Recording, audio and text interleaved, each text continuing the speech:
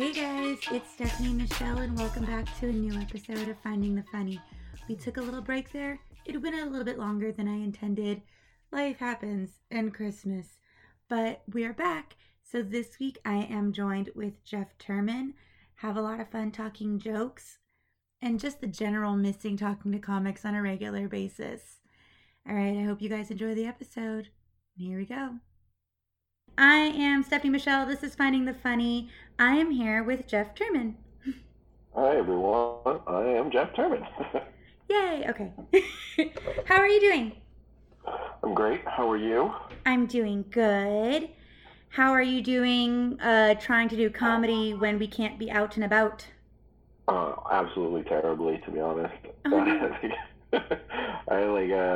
I've tried to write a little bit, and it's been a real struggle without the stage.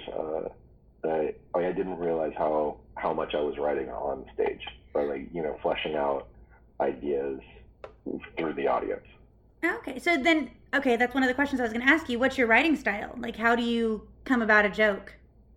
Yeah, so normally I'm no good at just sitting down and writing, which I think is part of the struggle for me with the whole lockdown situation. Yeah. Because I usually take a partially formed idea and I'll start out by writing it out. I'll write a bit and do it kind of almost word for word to begin with, and then how it goes on stage, and then I'll edit from there.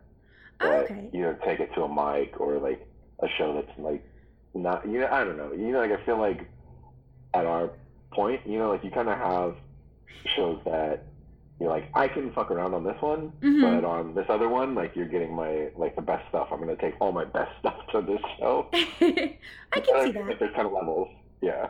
No, definitely. And I know I'll tend to, I try to sneak in the new jokes, personally, between good jokes. Yeah, because you want to cushion them, right? I do. I'm they're babies. I'm going to make you like me and then see where it goes from there. I think it's smart. You have to sometimes. All right. So how long have you been doing comedy? It's been a little more than 2 years. Sometimes it's funny, because you talk to some comics and they know their exact date, their anniversary or whatever. Yeah. And I don't know. It's been about 2 years. Probably, I think it's been a little more than 2 years at this point, but I don't know exactly what the date was or anything like that. All right. So what got you on stage the first time?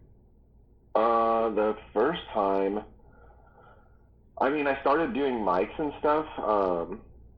It was just kind of it was kind of one of those things where I was trying to do a bunch of stuff that I had put off or procrastinated doing, just life stuff. I was going through a divorce, and so I kind of just was well, I'm gonna go, and now I'm gonna start knocking out all of. I went on a big vacation by myself. I took myself camping out in the woods by myself a few times. I went skydiving. I did some experimentation with hallucinogenics. Okay. I did a few things. But stand-up was one of the last things where I was I'd always been curious about it, and so I decided to give it a go. And I did one of those taboo things. I joined a stand-up class, but my first show was at the end of that class. Okay. But I was miking throughout that time because it was I think it was an 8-week thing that we did. But oh my gosh. But throughout I started miking then, and that's when I started going. To start with, I was super gung ho, and I was going at least 3 nights a week. Okay. And that was kind of a lot for me. But that's about where I tried to keep it. Got it. I love that you're another comic that started comedy not necessarily on purpose, but because something happened in your life. Because I also started after a divorce. Nice. And it was not on my radar before then, so I get it. Are there any other fields other than stand-up that you look at? As far as entertainment stuff? Yeah, improv writing, things like that. Seems like every comic does 10 things. This is my only thing. Okay. I don't do improv. I don't do a lot of writing. I've never done sketches. like I'm not saying I would never, but it's not been part of the thing. Like it hasn't been something that I felt like inspired to do. Got it. So, what was your? Do you remember your first time on? So wait, I can word. Your first time on stage. It was through that class, then. My first show was, and Okay. then, but I mean, like, Your first it all mic. depends on how you look at it. Yeah, my first mics were like out on my own, Okay. um, in like the wilderness of LA stand-up comedy. So, okay, if you had to pick a place to say that that's where my first mic took place, where would it be? It was at NoHo Fourth Wall. Really? Um, yeah, yeah. And I felt like it's so weird, because you feel so vulnerable those first few mics. Like you don't know what you're doing, and like legitimately, my very first mic, there was I don't know who I know who one of the people that was there was, maybe two, if I think about it really hard. But there was a girl on before me, and she's not one of the people who I know. And she goes, I hate that there's these people go to mics here, and then they say that it's their first time for pity laughs or whatever. And so, of course, I went on stage and I was like, well, I'm not looking for pity laughs, but this is legitimately my first mic. And yeah, it kind of got the ball rolling, but then it didn't feel good. One of those, like, it was a fourth wall was a weird space where, like, sometimes it was super cool and nice and like you could meet really cool people there, and sometimes it was just like the grinders, and they were just like not interested, really quiet, not super supportive. Like I did meet some cool people there, like, so I don't want to make it sound like whatever, but that night was just not warm. And uh, and and to be fair, I was probably terrible. Like it was literally my first mic ever, so I'm sure the material was trash. But it was a little rough. I didn't go back. Like I waited for probably 2 months before I went back there again, because I was like, I don't want to go back until I know that I have something Oh my that will gosh. work. So, okay, that brings up an interesting point. Do you have a worse bomb? Oh, no, I don't think I do. Like, I don't have like a terrible bombing story, like, and just like quiet audiences. Like we all do bar shows and things like that. Like, actually, like, listening to some of my recordings Uh huh. to send you stuff for this. Like Yeah. I listened back and I was like, man, like I can hear like the table chat on some of these where she's like, there were definitely a couple of shows that I was at where like people in the audience didn't know they were going to be in the audience and stuff like that, and then so they just kept right about their evening. They didn't care. They didn't care what we were doing, and you try to win them over, and sometimes you get them, and sometimes you don't. Oh, okay. So, sorry. Do you have a No. most memorable show? Um. Yeah, Paul Antonio and I were doing a show at the Lincoln House in Covina, and one of the early shows we had we had a bunch of comics who were running late, and we delayed the start of the show, and people just weren't there. Like, we delayed by probably 20-30 minutes, Oh my gosh. and once we started, we were still short comics, and so we had to stretch, and like a spot that was more than 10 minutes.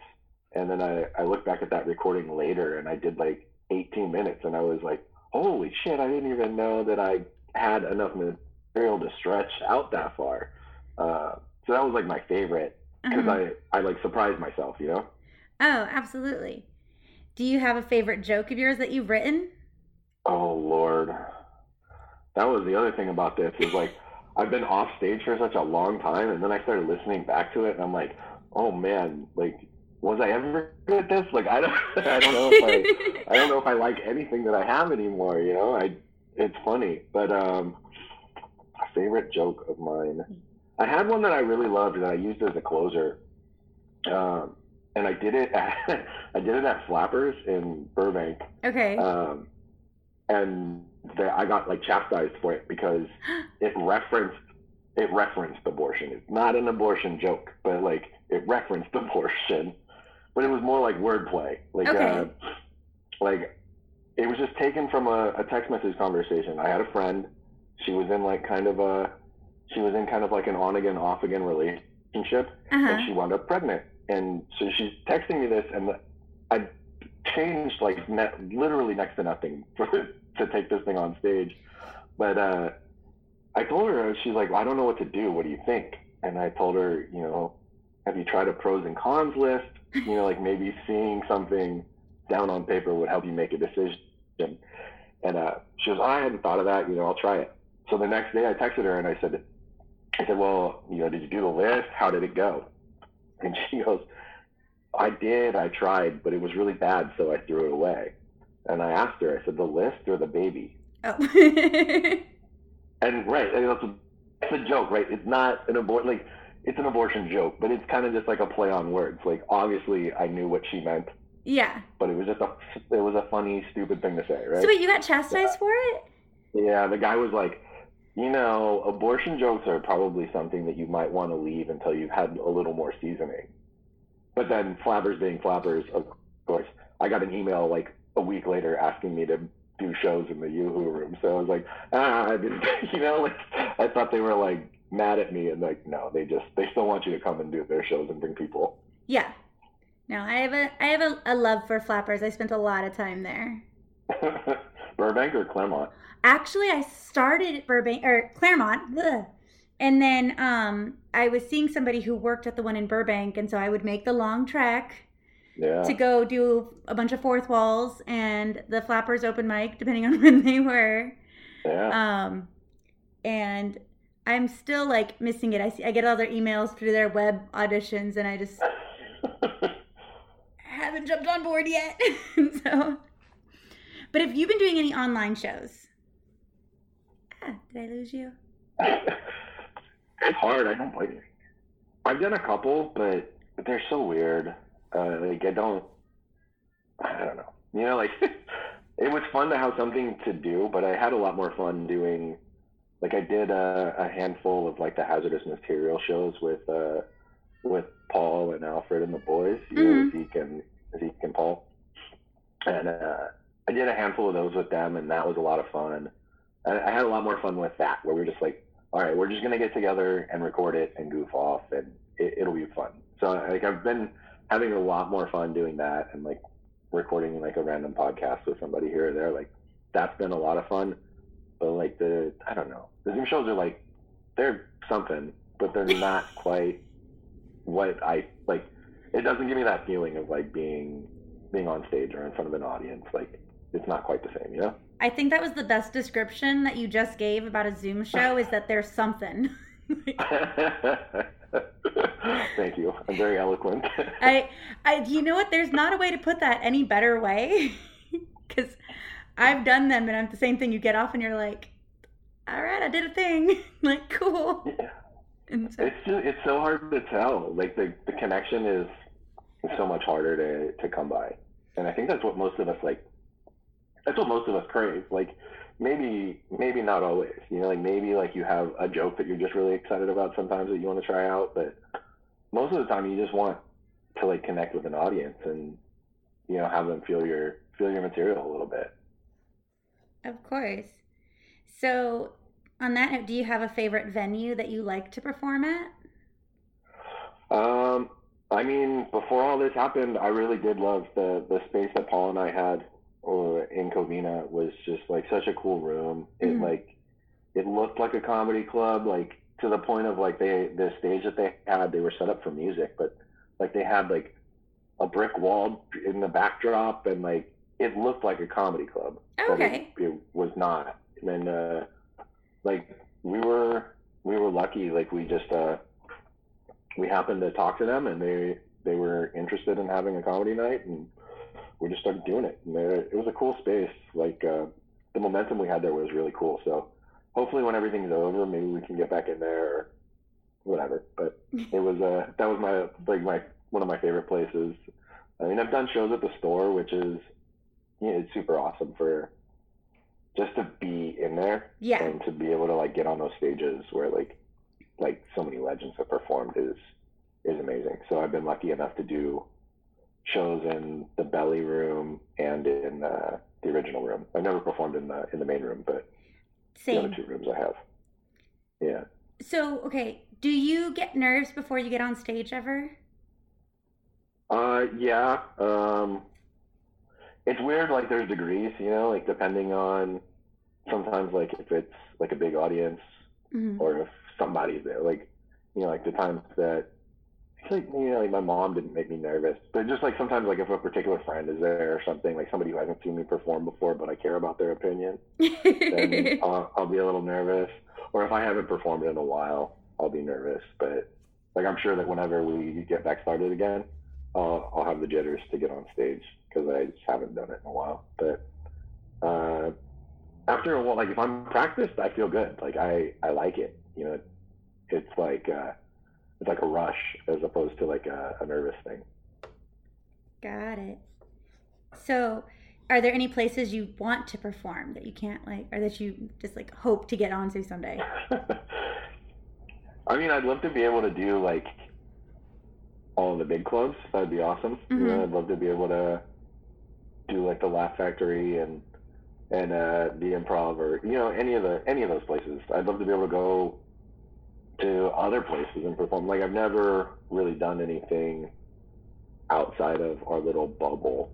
You know, like I've done a couple of small shows that were like I've done some shows in the high desert. I've done some shows like down in Orange County or whatever, but nothing like actually where you're going too far away from like your friends and your group around here, you know?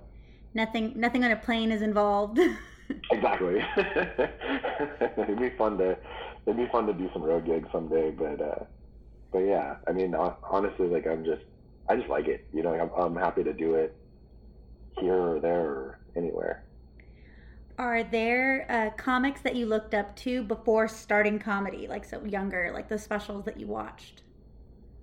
Yeah, I mean, like right before, I love Bill Burr was like my favorite comic right before I started doing stand-up. I mean, it's kind of like a cliche answer at this point because he's such like a massive force. But growing up, like I would watch like all the Chris Rock specials on HBO. I loved him. But I like that kind of like ranty comic. Like I think comes like me as a kid, I was very like shy, very nervous, and I almost felt like I wasn't allowed to ever be angry. So like playing with anger on stage just kind of delights me in a really weird way. And so I dig it. I try to do it. I don't know if I've got it down, but I try to do that sometimes, like play with the rant, play with the anger, kind of like yell at the audience a little bit. I like that energy. But I mean, I like all kinds of comics, you know, like I used to listen to like a lot of Mitch Hedberg, and I've got he's my favorite. Yeah, I've got like zero absurdity in my comedy. I've got like, no, I can't write one-liners for shit. So same, like he's my favorite. I can't do his style if my life depended on it. yeah. It's fun to kind of like draw off of that and just like find inspiration, but I can't do it. I wish I could. No, I'm right there with you. Well, you brought up the ranty style, which I think is a good way to kind of talk about your jokes that you sent me. So yeah. The first joke you sent me is titled "People I Hate." There we go. That's the diversity in my bloodstream. I don't know who needs to know this in this room, but cocaine is not a pre-workout. I have to remind that one of my coworkers. And like the older I get, the more like I just hate people at work just because like this guy was just like petty, but he's like one of those like muscly fucking guys. Like, he needed that reminder. There was another guy at work I just decided to hate. Because he walked into my workspace wearing flip-flops. Fuck that guy, fuck his mother, and fuck his children too. How dare you be that comfortable at work, you son of a bitch. And so where did that joke come from? It just came from like I got irrationally angry with a coworker. There there was just a guy at work, and he came in. Like, I work in a factory, so this guy was an engineer, and he came into my workspace, and he was wearing flip flops, and I found it super disrespectful, and I like went off, and my supervisor at the time started laughing, and then he was like, "You have a point, but you gotta calm the fuck down." And I was like, "Well, I could take this on stage and just like show people like that I understand this is ludicrous, that it's absolutely outlandish for me to feel this strongly about this guy, but I do, and I'm sure that there are other people who have the same kind of thing." So it was just kind of fun to, like I said, it's fun to play with the anger, to know that I'm being completely irrational, but try to make it relatable. Definitely. One of the things you say in that one that I thought was so funny is you're like, because cocaine's not a pre-workout. Oh, I forgot I included that part in there. Yeah.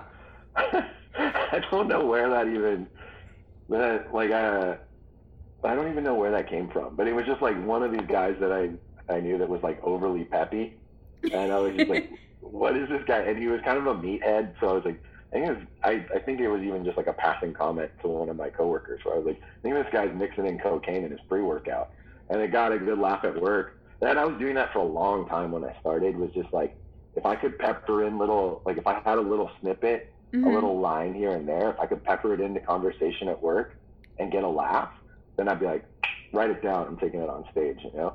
Got it. So you try to pull from your day-to-day? Totally, because I mean, you know, you can burn those bridges pretty quickly if you're not careful, but it's a captive audience of like people who kind of, you can just test drive your material there. Yeah, I can't test material at work. I'd probably get in a lot of trouble. Yeah, yours is a little different. I know. I had some of my students that found out I do comedy, and they're constantly like, "You should try a joke," and I was like, "I will not." I would love to. That's so funny. I would love to see your material in front. What grade do you teach? 8th. Oh my God. Yes, I would love to see your material in front of a bunch of 13-year-olds. Well, so like I'm naturally a goof, so they see me be an idiot all the time. Like I had a student, like the best compliment I ever got was for teaching and like semi-comedy, because I had a student say, you say stupid jokes all the time. And I went, oh, and he went, yeah, I started paying attention to hear the jokes, and I started getting better tests on the grades. And I was like, oh my God, I will take it. Like, nice. It's like, it was a semi-comedy compliment. I think that's one of my favorite things about, like, because I saw you on stage before I ever spoke to you. Okay. And then I was like you kind of have like a little bit of like a bubbly personality. You have like, your voice is very like energetic. Like you're kind of high pitched and whatever, and you sound like super friendly. Like you sound like a teacher in a way, like now that I'm thinking about it, right? But then like the material comes out and like it's a little snarky, it's a little dark, and then like, one, that's not what I expected, but two, I dig it, you know? Like I like that it's unexpected, like it's like this left turn just because you're who you are, but you're saying these things that don't seem like they fit with your personality. Yeah. And I dig it. Thank you. I think if you, like, when people get to know me, they're like, oh no, that's just you on stage. I was like, I'm way sarcastic, but also bubbly, and you just deal with it. Like, yeah, I mean, I think after having a few conversations with you, I was like, oh, okay, like this fits. But not knowing you at first and seeing it through the eyes of an audience, I was like, oh, okay, you know, like I'll roll with this. Like, but it's not what I thought it was going to be. Aw, thank you. Yeah, totally.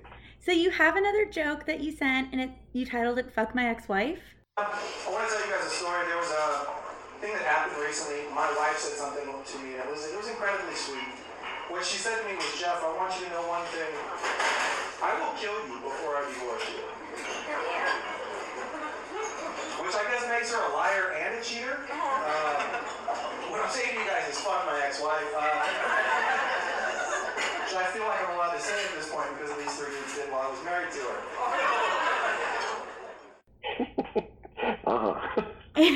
That made me laugh. Personal experience. I'm guessing also real life. Oh yeah. I mean, most of the stuff, that's kind of my writing process. Most of the time, most of my material comes from like real life, and then it's either like embellished or drawn up a little bit just for flavor. But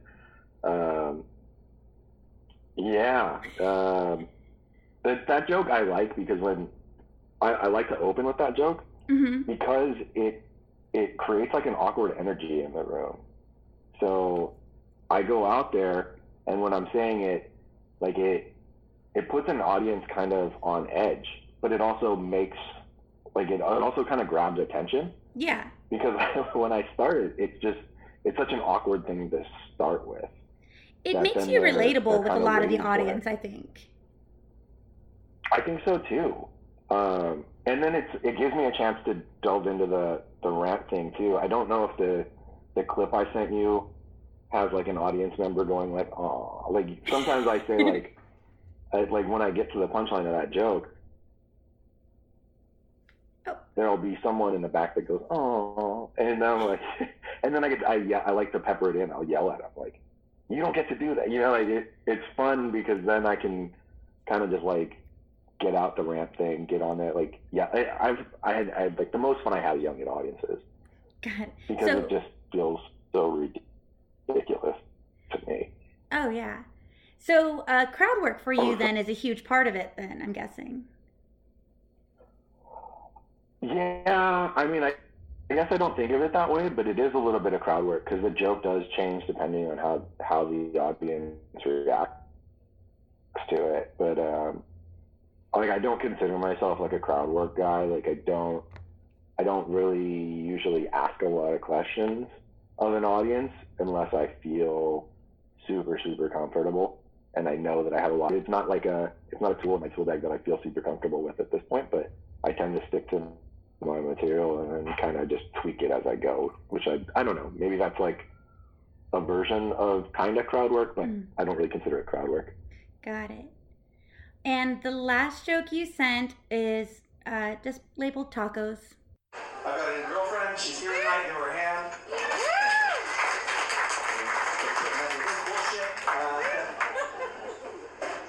She's great, guys. If you can't tell from the lighting in here, I'm a white man. She's a Mexican girl.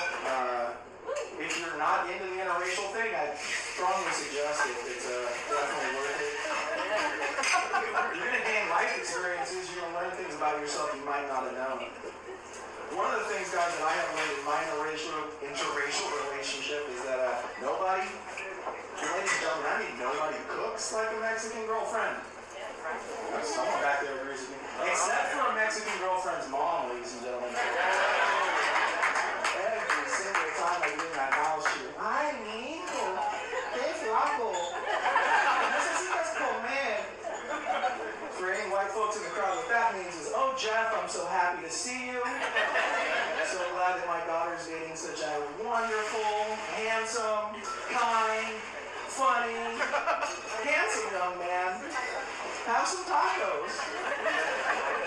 I might have messed up the translation a little bit, guys. I'm pretty sure that tacos is the same in English and in Spanish, but the rest is direct from Google Translate.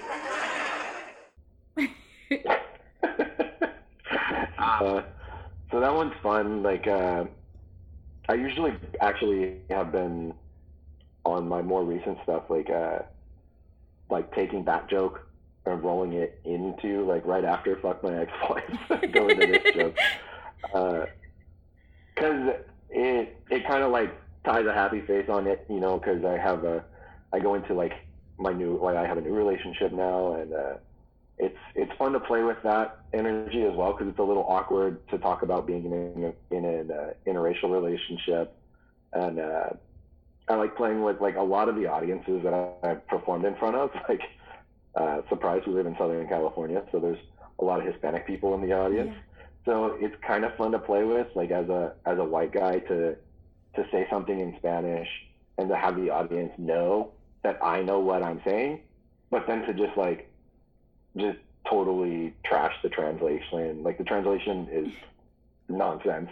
It makes absolutely no sense compared to what I say, which is why like I drag it out as long as like if an audience is laughing, I've made that translation go like 10 words long. Oh my gosh. Just because it's funny to drag it out. If they're rolling with it, I'll drag it out as long as I can and just continue saying like really nice things about myself. There was actually in that one, I do remember somebody being like agreeing with you when you said that a Hispanic girlfriend is the best cook. Oh yeah. Yeah, it's fun. Like a lot of times you'll get that reaction out of surprise Hispanic women. That's what we do.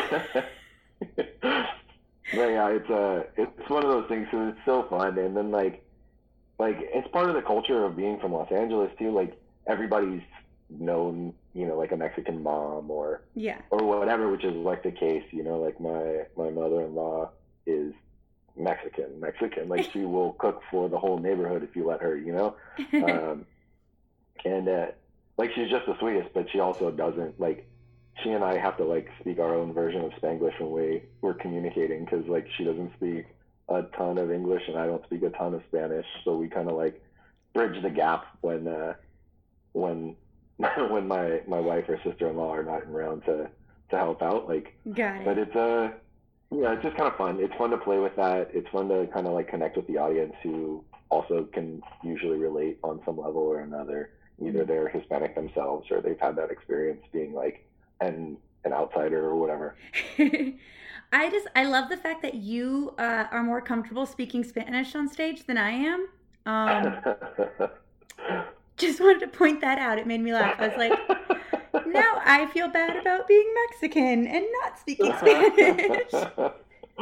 I mean, I practiced for a long time. I took it in school, and then it's like one of like I actually like when I was like first started flirting with the woman who is now my wife. Mm-hmm. Like part of that came from just like talking to her in Spanish and kind of like trying to connect with her on that level a little bit. Like I'm definitely not great at it, but I can get by. I can, as long as people don't ask me to talk about the future or the past too much, I can do okay. But if I have to change my verbs into past tense, forget about it. It's rough. See, I took sign language because you can't go into a Spanish class looking like me, and not everybody assumed that they could cheat off of you. So. Yeah, I took it in high school, and then I took a couple of courses in college, and then I worked my whole way through college, so like there was always like when even in my retail jobs, like I would have a friend who spoke Spanish at work, so I would try to practice with them just because I don't know, I thought it was fun to try to just like hone a skill or whatever and like connect with somebody on another level. No, I love it. So, looking back at the shows and your time in comedy, what are the things that have probably given you like the biggest like laughs? I don't know, I'm just curious. I always like finding out what makes comics laugh. Oh, like biggest laughs from not like from an audience. No, for you. What makes you laugh? Oh man. Definitely like I will always laugh like especially at a show if something gets like if things get awkward. Not tense but just awkward. Like I like it when audiences are a little uncomfortable. I like it when a comic thinks something is going to hit and it doesn't and then they have to make the adjustment. Like I delight in it when they do make the adjustment because I love seeing us succeed, But like that tense moment, like just the tension where it's like it's hinging, like they could pull this out or they could fall on their face. I love that moment so much. Like, and whether it goes right or wrong, it always makes me laugh. Okay. Like those laughs make me laugh the hardest. And I think it's just that like that's my nervous energy, It's like, oh shit, like they are walking a tightrope here, and that always makes me laugh really, really hard. There was a headphone. You're just throwing stuff now. Yeah, that's what I get. See, you're like tense moments. I'll make one. Yep, it's fun. Yep. So, have you had any newer comics come and ask for advice when they see you on stage? Oh man, once or twice. Not a lot, but I definitely don't like, which I'm happy with. I think like I don't feel like I know enough. Like I feel like I'm still so new as well. But I mean, before everything started shutting down, there was like mics popping up all over the place and new people starting all the time. So even just like being a couple, like I think I was like I don't know. You know, like lockdown has messed up my timeline. I'm not sure where I was when it started, but even just being in for a year and some change or whatever before this all started, like some people were looking at that like I was like a seasoned vet or something. But you know, to some of our friends, they've been doing it for like 9 years, 10 years, whatever. You know, like I think I listened to the episode you did with Carlos, and like, oh yeah, I'm always surprised how long he's been doing comedy. You know. And like some of these guys have just been at it for a long while, you know, and so like I don't know. It's cool when they ask, because then you feel like, oh, I'm doing something right if this guy feels like I'm good enough that I look like I've been doing it for a while. But you also just like, I don't know, you have like that feeling of inadequacy that I think drives some of us to get on stage in the first place. Yeah, I think that's a huge part of comedy. Yeah. So if you had like just a go-to piece of advice for somebody who wanted to start stand-up, what would you tell them? Oh, like just, I mean, when I think back on myself, I I just wish I tried, you know, like I wish I had tried before. I wish I hadn't been talked out of it. And I think like that's what I would tell people is like, don't let anybody talk you out of it. Like if you want to do it, then do it, try it. Like whether that means like just trying stand up on its own, or whether it means like you wrote a joke that you're nervous about, like be nervous, you know, like that's good, you know, like, and a lot of times that's where the best stuff comes from, is the stuff that makes you nervous. Cause then you're pushing your own limits. You're pushing the envelope a little bit, and you'll see what you're made of, you know? That, and just like, don't be a dick, you know, like if people are chatting with you, like, you know, stick around, be part of the community, you know, like if you like somebody's jokes, fucking laugh. Like don't try to be cool in an open mic. Like if somebody says something funny, laugh at it. Like we're all up there like sweating and dying for that stuff. Like just give it up, you know, like you're not winning any cool points at open mics. So just like if somebody says something funny, look up from your notebook and laugh. Like that's what we're all there for. Like you're not impressing anybody by being so cool you don't laugh at an open mic. Nobody laughs at an open mic. Oh yeah, that sums up like all of my experiences at Fourth Wall. Oh yeah. Where your expressions kill me. I'm happy that my snarkiness works even over Zoom sometimes. You couldn't roll your eyes back in your head any further if you were dead. I know. I have to work on silencing my facial voice because it doesn't silence no matter how much I want it to. It's probably good. My boyfriend knows exactly how I'm feeling before I'm even aware of how I'm feeling, so that's been great. He's got a superpower. Yeah. All right. I guess we're kind of down to our last question. What is your end game in comedy? Where do you want to see this take you? It's weird. I've been thinking about this more, you know, because that, I mean, I don't know, you know, like I overthink. So we've been in lockdown for like almost a year, and like you start to wonder if comedy's even like, are live venues coming back? Like how's this going to look when it does? I don't know, but I think for me it's just about creating. So like I think I just want to do stuff, like, and if it ever becomes anything, then great. You know, like I would love to make a living off of comedy. I would love to be able to tour, or, you know, like even just like get a job in a writer's room or something like that. Like something where I could just make jokes and that would pay the bills. But if it never happens for me, like that's cool too. Like it's not going to stop me from wanting to write. It's not going to stop me from wanting to perform. It's not going to stop me from, you know, just like wanting to be a comedian. So like I think I've started to kind of like let go of some of that, like the dreams of like making it or whatever that's supposed to mean. And now like when I think about it, I just want to make people laugh. Like, and if it pays the bills one day, that would be a dream come true. And if it never does, you know what? That's cool too. Like, it's not going to stop me from keeping doing what I do. Awesome. Well, thank you so much for talking with me. I can't wait to be able to see you stand up on a stage again and not over a screen. Me too. Thanks for having me, Steph. Of course. Bye, guys. Bye. Thank you so much for listening to this episode, guys. I hope you enjoyed my conversation with Jeff Turman. It was a lot of fun to have. Been missing conversations with comics, and reason I started the podcast in the first place. There's only a couple more episodes left of season 2, and I hope that you guys enjoy as we finish off this season.